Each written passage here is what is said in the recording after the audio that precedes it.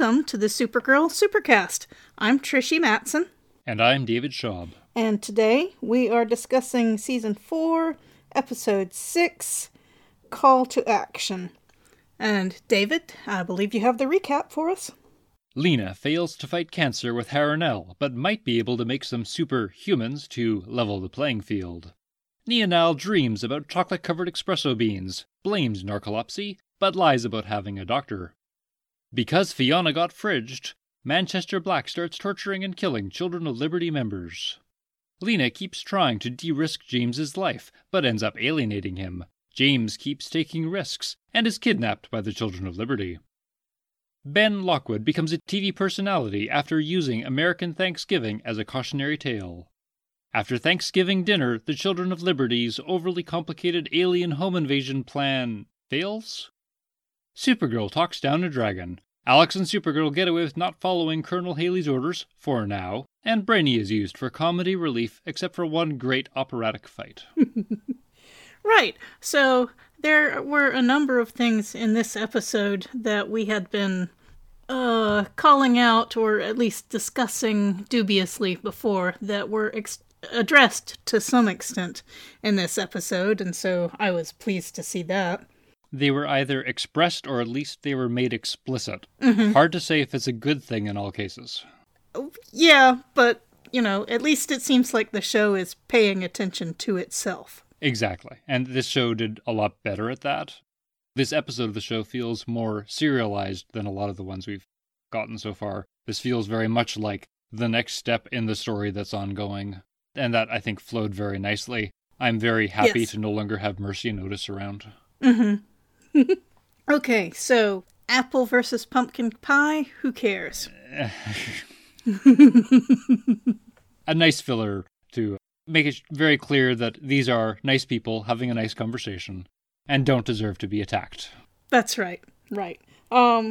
So also we have the little point that dogs usually love Supergirl. I don't remember if we've ever seen a scene with pet dogs or cats with Kara or Supergirl. Well, we know she had a pet cat because of the flashback episode. I don't remember her dealing with dogs, but I expect she has. But I have other questions about how dogs can tell what any arbitrary alien smells like.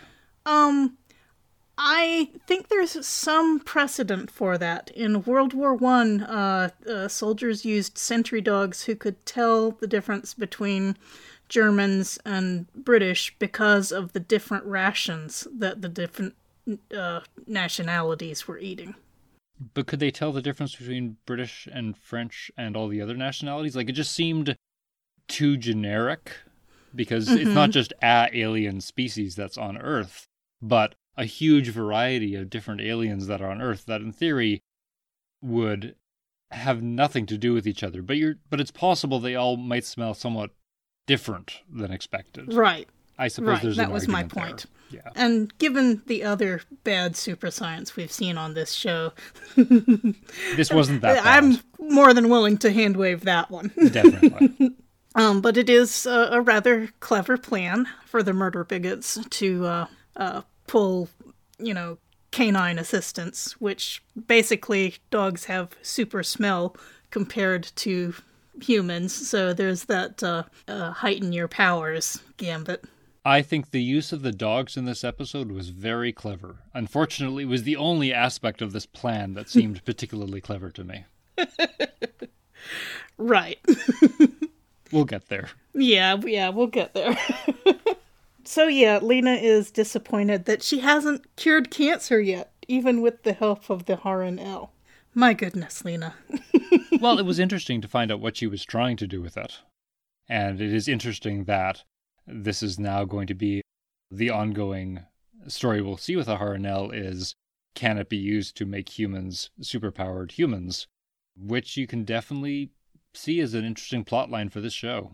Yeah, it's a very interesting plotline, and it seems like a more rational way to go than, hey, here's this weird energy substance, let's use it to cure cancer. That just seemed like an odd research direction, as opposed to renewable energy or, alternative energy anyway, and not renewable, or creating superpowers or whatever. Just curing cancer seemed odd. It was a good excuse to have her experimenting with tissue samples. And, of course, we did find out the extremely important information that since during the course of their experiments, the Harun-El irradiated or soaked or whatever tissue turned out to become immune to fire, even though it didn't kill the tumors. And who knows what else it's immune to. Right. And we have no idea, even if this will produce a set of powers, or whether this will be like Marvel Universe thing where you do this thing and everyone develops, who knows, random powers, but something's going to happen. Right. I mean, it seems to be all kinds of ways to get superpowers to humans. You have in Black Lightning, it was government experiments. In the Arrowverse, or at least that planet, it was the Flash event or whatever they call the original catalyzing thing. And here we're looking at Harun-El. So, take heart, puny humans. There may be a way for you to get your own powers. It is interesting in that the majority of powered people in this show tend to be aliens, and that is the path this show does. What I find very strange is almost all of these shows only have one path for creating superpowers. Right. And they don't have all the other ones. And it means you get these sort of simplistic storylines of the others, the mutants, the metahumans, all of these different convenient terms that can be used to describe all of the superpowered people. And it'd be interesting to see a more metropolitan take where, who knows why you have powers? Should I be scared of you? Are you an alien? Are you a human? Have you been affected by alien DNA and therefore you're strange in that way? And it's all this allegory for people not being nice to each other. But it's interesting how every show sort of does take their little take on how almost all powers come. Right. So I guess we should move on with the plot for the moment. So Supergirl and Alex are, of course, want to take action about the beatdown that the nice couple almost got from the Children of Liberty. And Colonel Hayes says that this is a human hate group and the FBI should handle it, which seems to be dodging the question as hard as possible since, it's not exactly a human-on-human hate group. But Alex says that leaflets like this, some of the leaflets that were dropped after the attack, were used to activate groups like the White Rose in Germany, and CIA did the same in Guatemala. And I want to object very, very vigorously to this metaphor. Because the White Rose in Germany was a non-violent student resistance group against Hitler and Nazism, and their leaflets were trying to convince people to resist evil. They were not secret signals for some kind of resistance Kristallnacht. And so that made me a bit upset. There are plenty of examples that they could have used of leaflets being used for signals, like, the British did in World War II. It just bothered me to see a good cause misused that way for historical inaccuracy. I mean, I assumed the leaflets are not a call to action per se. They're a PR campaign. The implication that this is somehow the push to get people to act on a certain event doesn't really make any sense in today's universe, because you would just use the internet. Yeah, you would do text alerts. The thing I find interesting about the initial takedowns and the Haley on Kara and Alex is I don't quite understand the DEO. I actually think it's reasonable that the FBI would have been involved in that case, and I would have hoped that the people would have been arrested and taken in by maybe the FBI and questioned. And for some reason, that's entirely glossed over, except apparently Manchester Black kidnaps one of them. And how that happens is just so glossed over that I really don't understand what the DEO and how they're interacting with other law enforcement agencies work. Yes, and I did have every sympathy with the sentence from Colonel Hayes saying, if you want to intervene in muggings, Supergirl, join the National City Police Department. That's a thing that's been, bothering me from early on in the show when Supergirl would get bored or whatever, especially in season 3 when she was trying to distract herself from losing Mon-El. She was just flying around intervening in everything and frustrating the police by doing that. So, that has a point, but coordination doesn't mean throwing it to the FBI and stepping aside. And I think there's a good Samaritan issue here, and a complicated one, because if you have superpowers and it's trivial for you to act in a way that could prevent people from getting hurt, I could see the argument that you should do it. Like, was she patrolling in that area? Or was she just there and therefore acted as a reasonable person? So right. It's a bit strange in many regards. My real question, though, is, does Supergirl actually take orders from the DEO? And is she staff? Is she paid? I mean, that might explain how she affords her house and doesn't have to do her day job. But I don't quite understand the power hierarchy for exactly where Supergirl fits into the DEO. I don't know if Colonel Hayes has really thought about it either, but, my thought is that Supergirl is going along with the DEO and has been because she wants to be liked and accepted by those in authority, and if she were just vigilante, that would cause a lot of friction with the government. But there's certainly never been any scene where she took an oath to the president or to the Constitution or to the DEO, for that matter, saying, I will obey orders. It's just what she's done so far. The writers might be suggesting she has done that, but I don't know. And maybe it'll come to a head and we'll find out what the backstory is there. But it's just a question in the back of my head in all of these conversations she has with the Colonel. Right. I mean, she did have that meeting with President Boxleitner and, saying that she would support him. But I don't think she said, I'll obey your orders, sir, So I think it would be interesting if all the friction with Hayes does eventually cause some kind of break. Especially if Hayes fired Alex or something like that. Or, yeah, make one or both of them go rogue. It would be an interesting way to take the show, and I could certainly see them playing with it briefly. Yes. Yeah, that would definitely be interesting. But I do want to point out that Hayes told Alex and Supergirl, this is the last time you're going to go against orders without facing consequences. But she has made that statement to them before. It does start to look toothless as they get away with it. And the answer basically is, at some point she won't think they'll get away with it. Right. Also, I think Hayes is doing this deliberately to keep them off balance.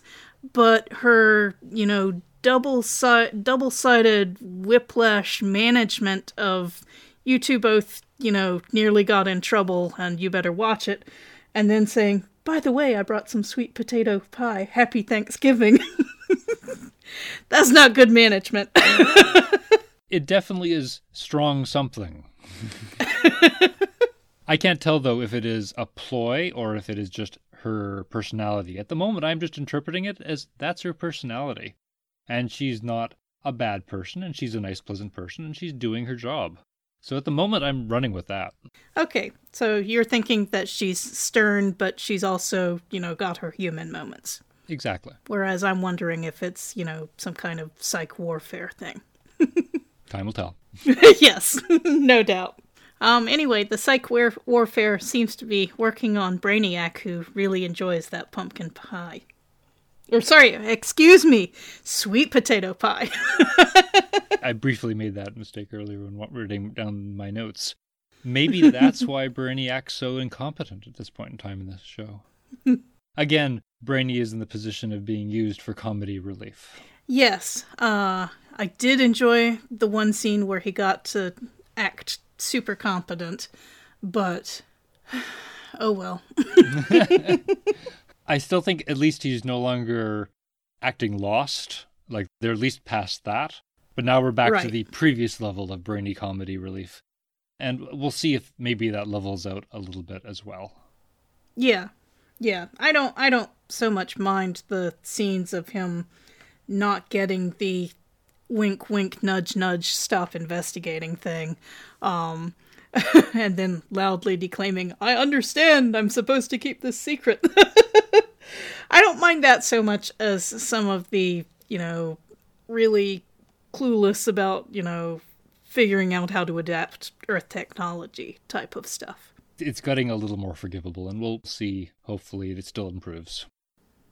Right. You will become more used to the time over time. Right. So, one of the important questions that got answered this episode is that Ben Lockwood has not abandoned his family. We were wondering when the family, dropped out for a couple of episodes.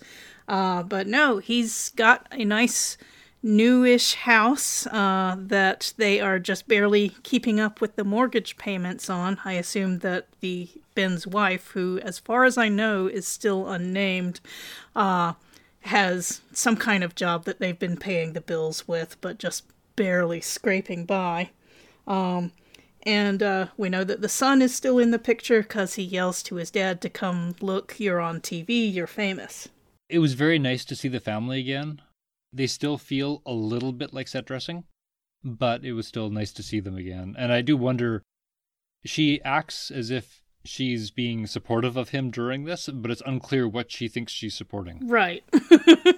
Does she know is the question, and I would assume not at the moment. I assume that she thinks he's still just handing out leaflets at the park and participating in a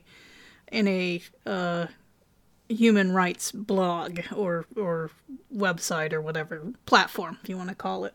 Perhaps, yeah. But, I mean, she could know, but I don't get a vibe of, contained violence from her or anything like that. But it does also leave me with a question that relates to the later on plot, which is Ben Lockwood clearly does not have lots of money still, so who's bankrolling the Children of Liberty? And I think the answer is nobody is, but then I have follow-on questions.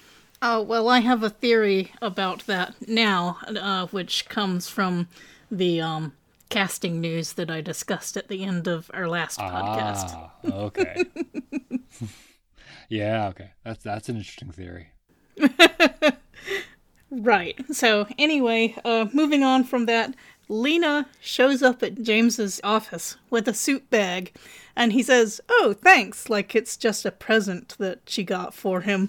And then she says, you're going to be on TV in a few hours. So, first of all, she's dissing his wardrobe, what he would normally wear.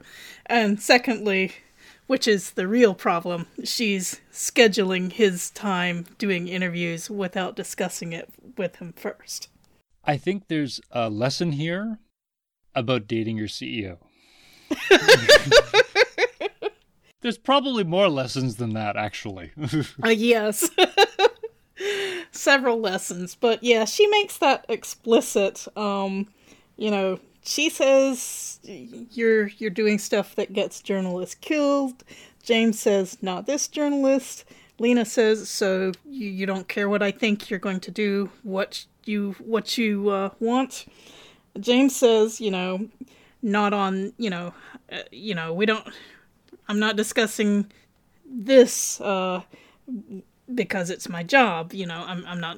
I'm not adding you to this decision because this is my job as a journalist. And Lena says, well, your boss is telling you to do this interview. Figure it out. So, yeah, she really flexes and makes explicit her boss hand in this relationship. And I think that is part of what's going on with happens later in the episode. Well, this is the setup. Yeah. We need their relationship under stress, and therefore we need to start adding stress to it, and they're just injecting some drama here. And it is believable. Mm-hmm. For these characters involved, both Lena and James, I believe that they might do this. So I think the show succeeds at this. Right. I think it's entirely credible for Lena to think that it's important for James to get out there and talk about, the alien fear, and, how that is not entirely justified. And, it's entirely reasonable for her to want to do that, although I don't know why they would be doing it on a non-Catco TV station. But anyway, beyond that, it doesn't feel like a faked up argument like you might see in some other shows. It does feel like it's coming from fair perspectives from each of them. I also don't really believe that Lena wouldn't know who the other guest was going to be on the show. So I might question that the fact that Ben Lockwood was on the show would not have been a surprise to her, I don't think. So that could have fed into this conversation. But they really wanted it to be a surprise to us. So it couldn't be. Right. I did like an aspect of the scene where James describes talking to, in fact, Agent Liberty, to try and talk to someone in the Children of Liberty with the hope of meeting Agent Liberty. That I thought was a bit funny. Right. Right, so then the argument, Lena leaves, but James is still trying to figure things out. Kara tells James that she has 800 words on the assault last night, and James is all distracted, and he confesses that he's upset that Lena booked him without asking it. Kara jumps in and offers to do the interview herself, which... okay, fine, but, that's really bad journalism, and she is a bad journalist for Nothing pretending to be objective on an issue like this. But nevertheless, James says, this would take a lot of preparation, and Kara says she'll ask Nia to help. James points out that Nia is asleep at her desk once again. And so the lies begin all through the rest of the episode. Yeah, this is the do I have a doctor, don't I have a doctor lies, which basically just tells us something else is up with Nia, as we discussed in the previous podcast. My hope, though, is there's a payoff here, and we are going to learn something about chocolate-coated espresso beans in a later episode. I hope so. It would be sad if that was just a pointless lie. I would not think so. I think that line has to come back. Let's see. Then we go over to DEO again. Alex asks Brainy for a progress report on the secret investigation, and he says there hasn't been any. Hayes asks for a progress report on the busy work that she's given, and he says he hasn't been working on it. Her pie distracted him. Which I enjoyed. I liked that. I did not like all the jokes before that about his attempting to find arbitrary codes in the message. That just seemed weak. But I did kind of like the attempt to cover it. Well, the one thing that I do like about that, I can really understand how Brainy would get lost in the details looking for some kind of secret pattern, when in fact, as we find out at the end of the episode, the secret code is just the title of this manifesto. Twilight's Last Gleaming, right, is the title of this manifesto, and it turns out that that's just the code for when the Children of Liberty are supposed to enact their Kristallnacht on all the houses with the infrared letter A painted on them. Okay, we might just want to cover this plot.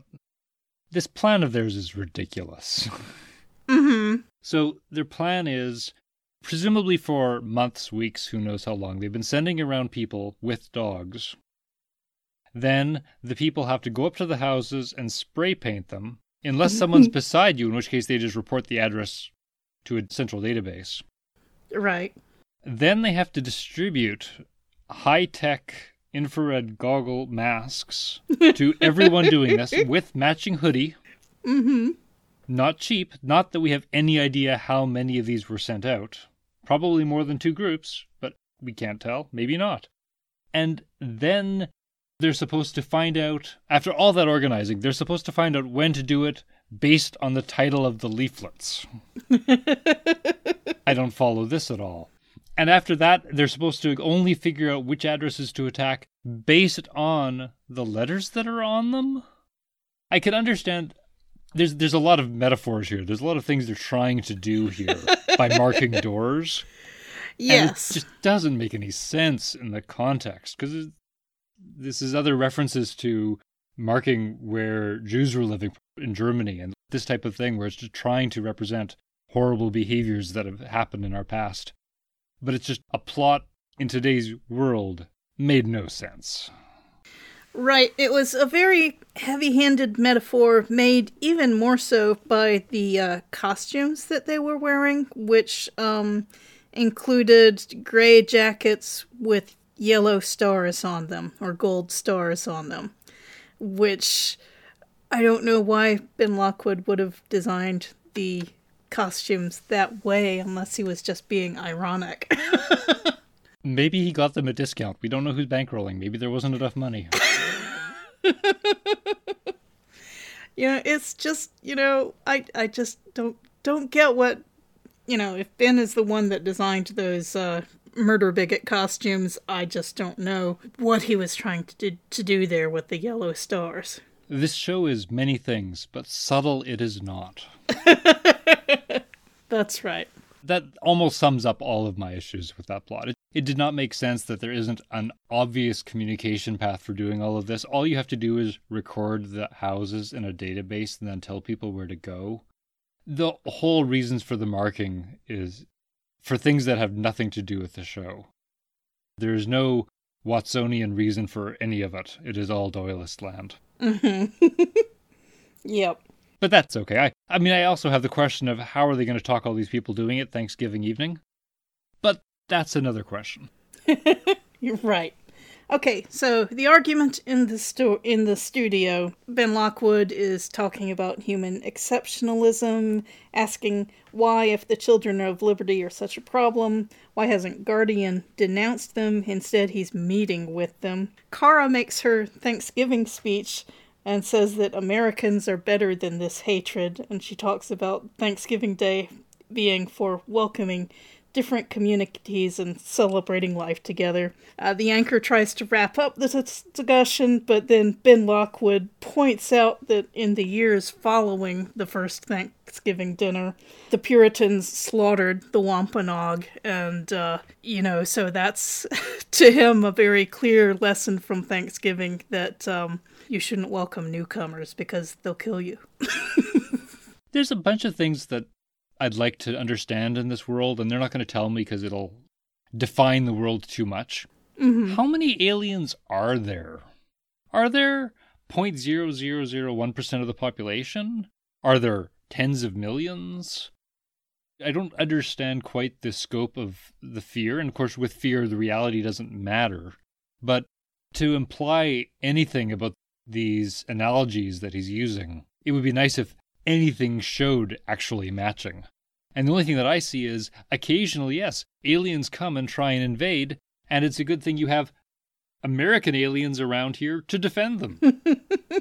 Well, we know that there are enough aliens living on planet for people to get upset about losing their jobs, but we don't have any real information, statistical information, on, whether that's happening to a lot of people or just people in the, former steel industry or what. I don't think there are huge numbers of people with super strength who are taking jobs away from bulldozer operators or whatever.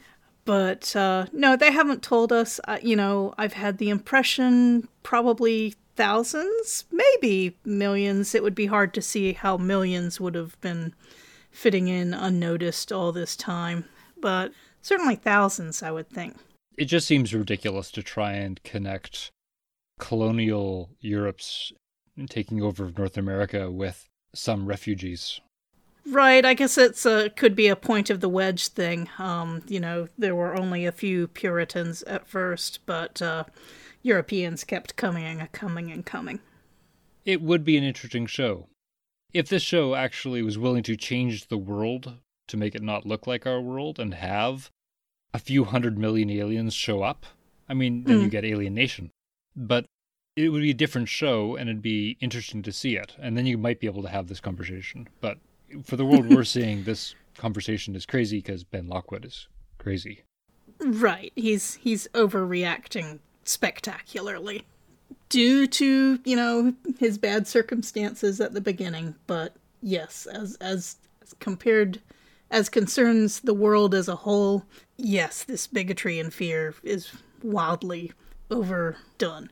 The other thing, which relates a bit to the Thanksgiving dinner we're going to get close to, is it's also very different to have 1,000 superpowered people, or thousands of superpowered people, some of which are bad, to suddenly allowing humans to have superpowers and having billions of superpowered people. And that would look probably very different. Yes, indeed.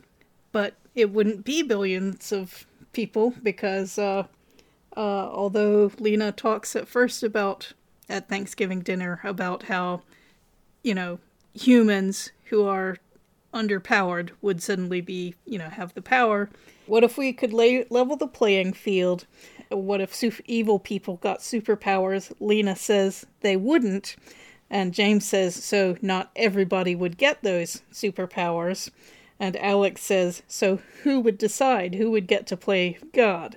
And then Jean Jones brings in the turkey and says, let's eat! And quickly ends that conversation. Yes. I think realistically the answer from Lena is those who can afford it. Yeah.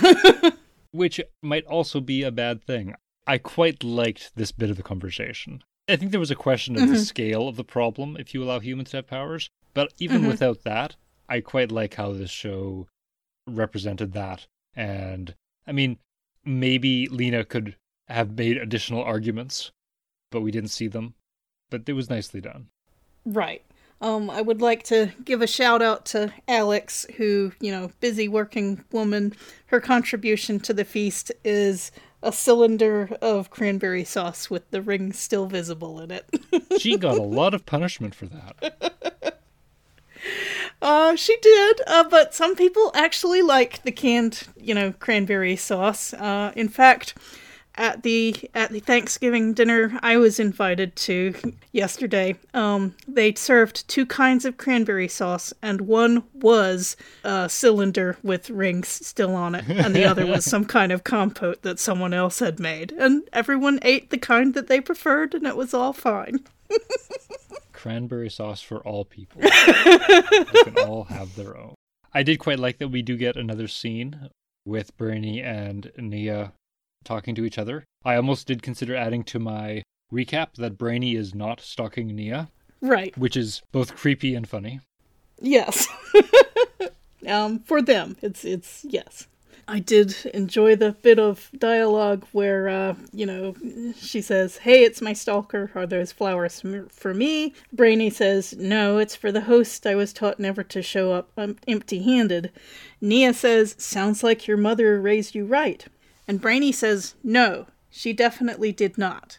My question here is, haven't studied the comic books, so did Brainiac have a mother, or perhaps a female lab scientist who raised him, or is he just completely dissembling and he didn't have a mother at all, and that's why he didn't have a mother who raised him right?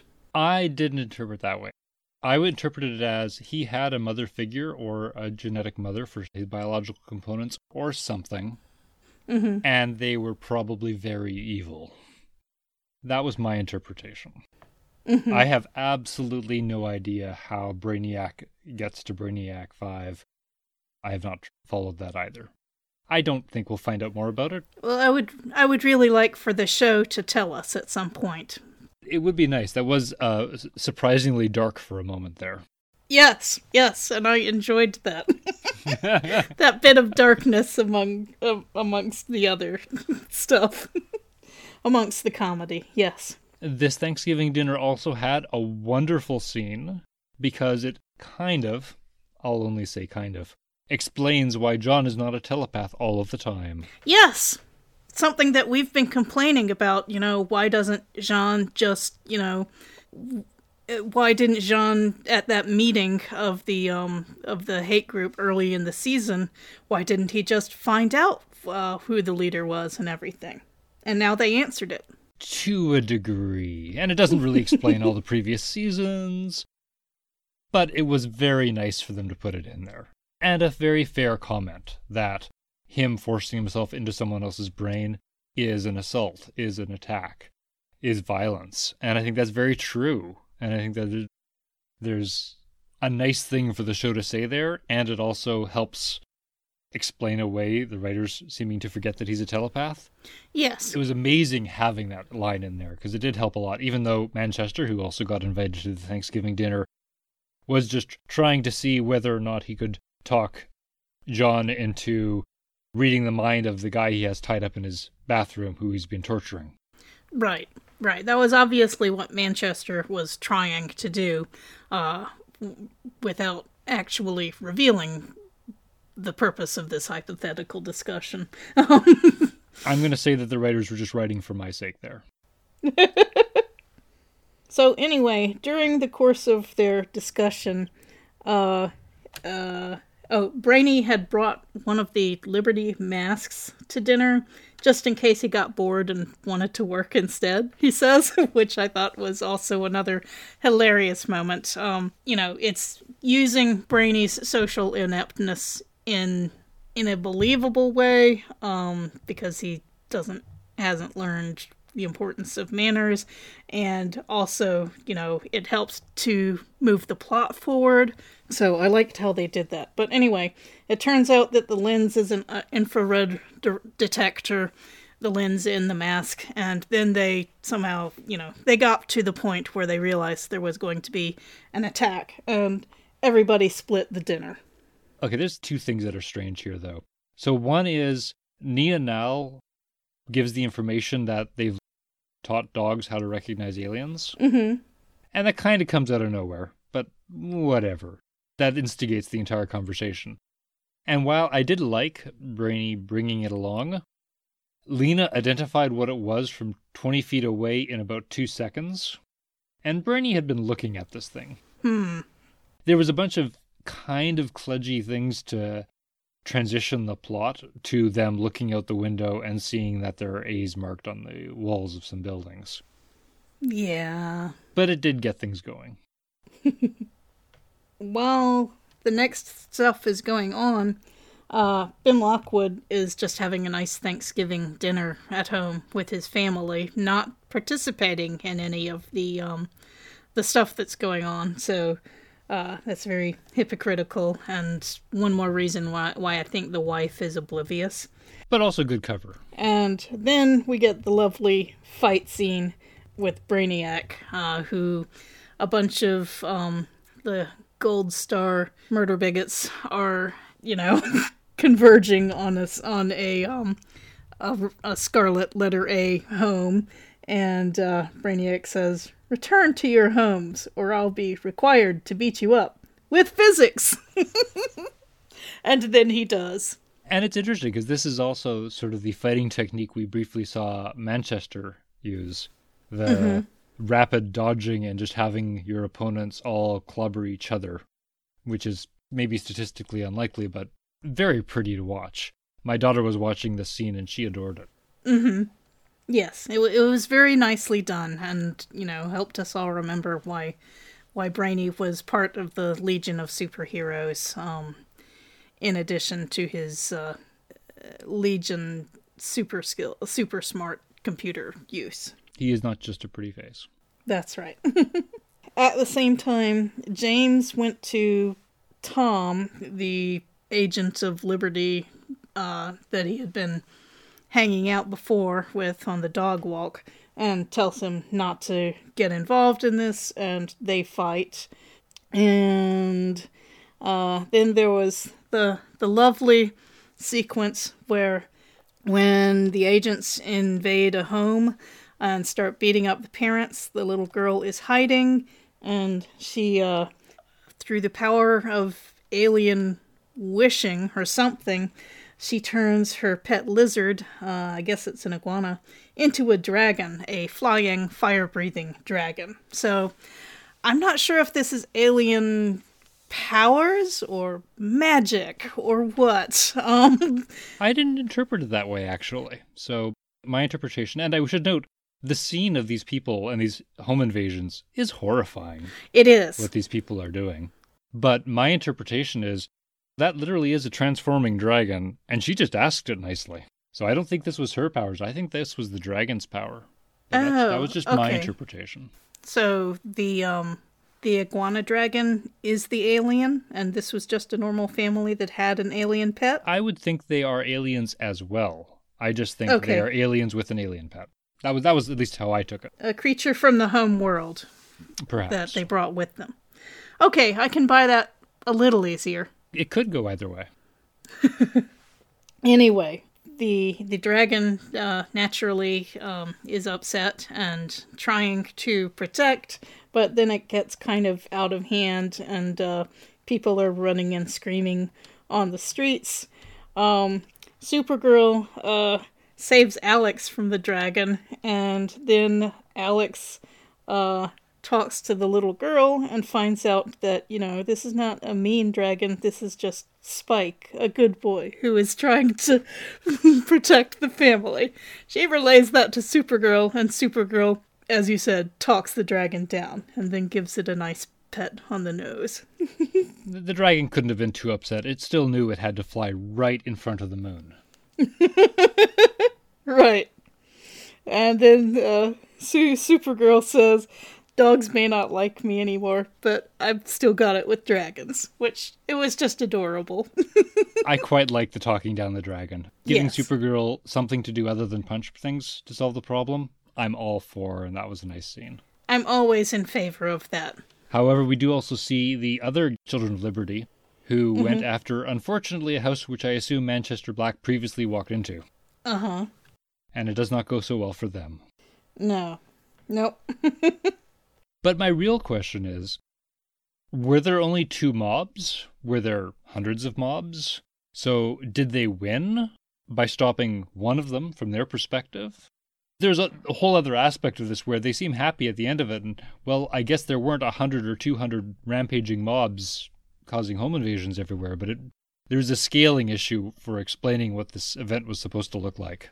That was very much lost, because if you're only attacking 2 homes, you really don't need this complicated a strategy. Yeah, I could see them saying that the 2 homes were just a sample of the violence going on all over the city, but in that case, the DEO should have been out longer, battling harder, and there should have been police and FBI, and, the city should have been basically under martial law after that.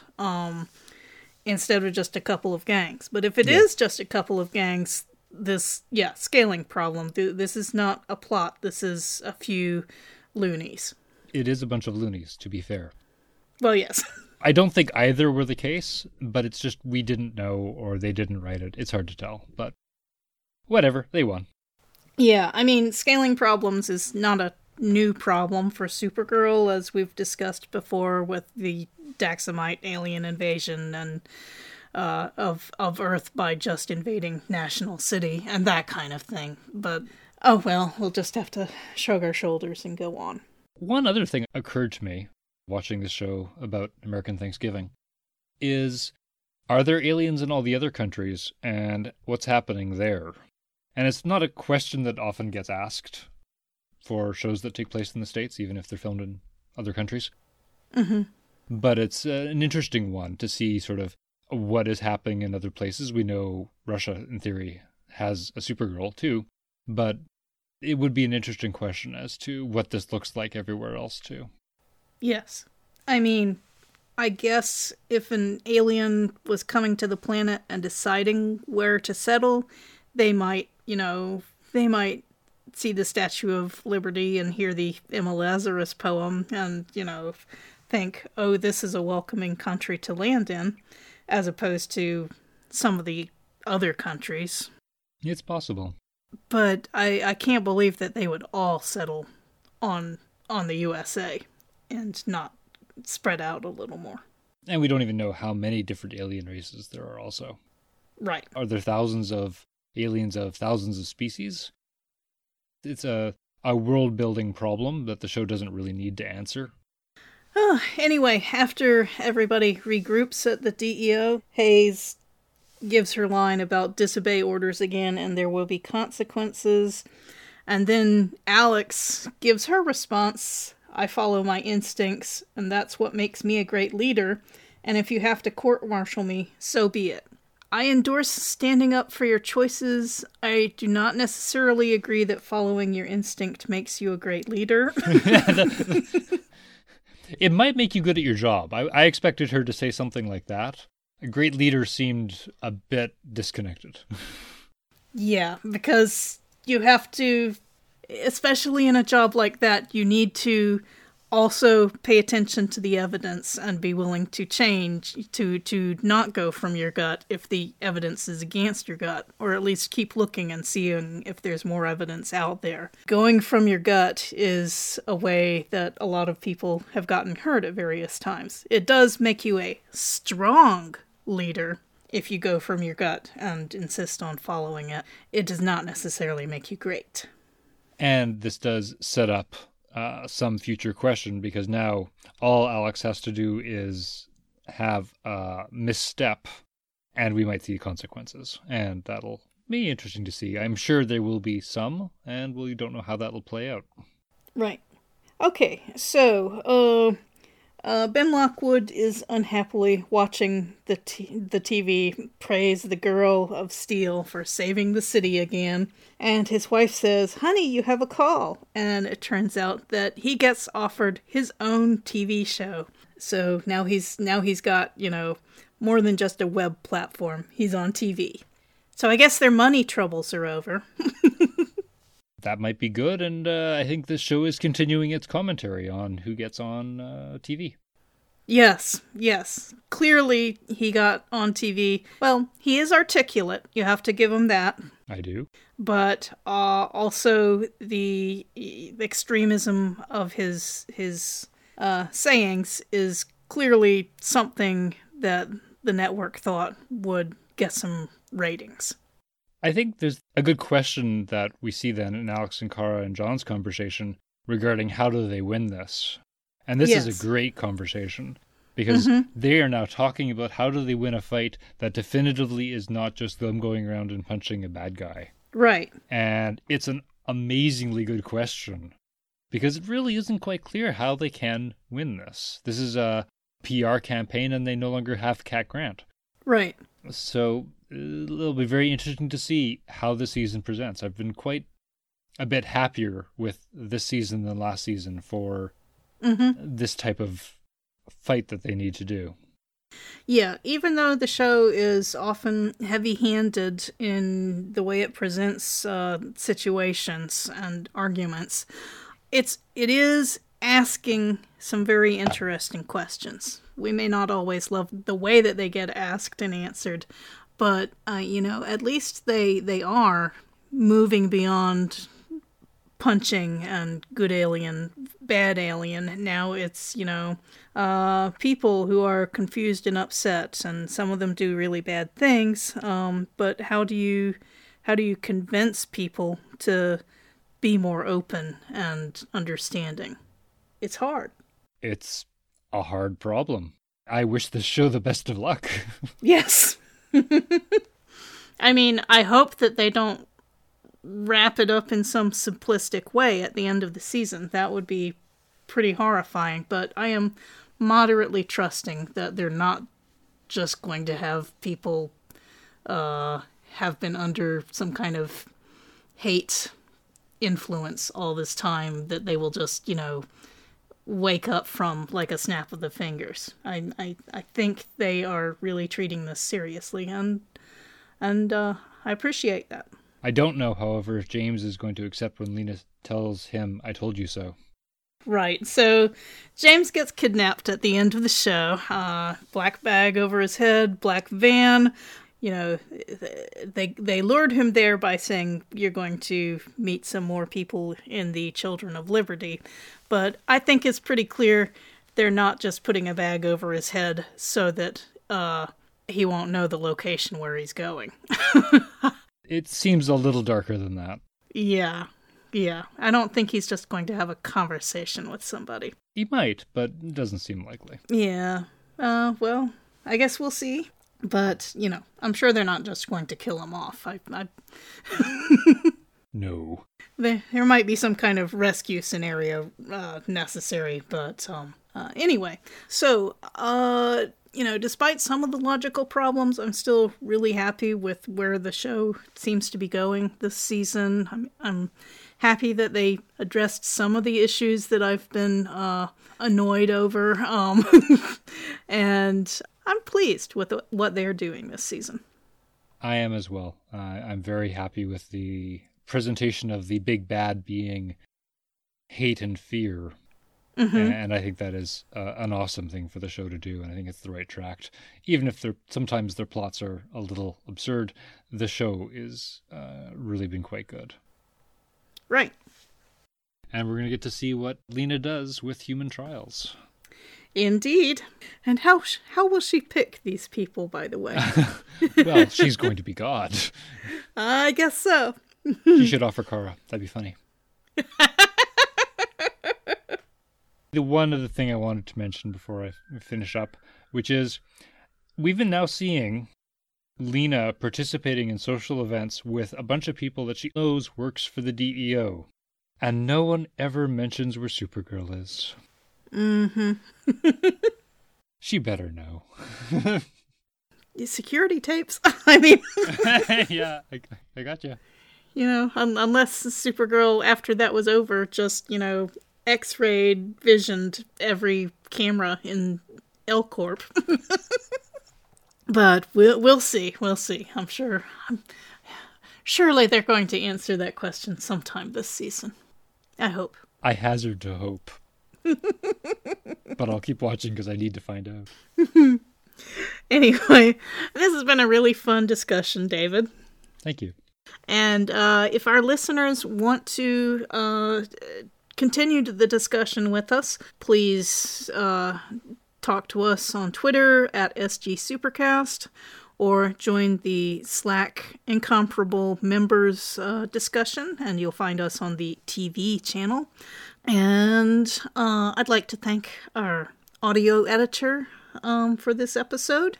I'd like to thank the Incomparable for hosting us. And I'd like to thank you, the listeners. Goodbye.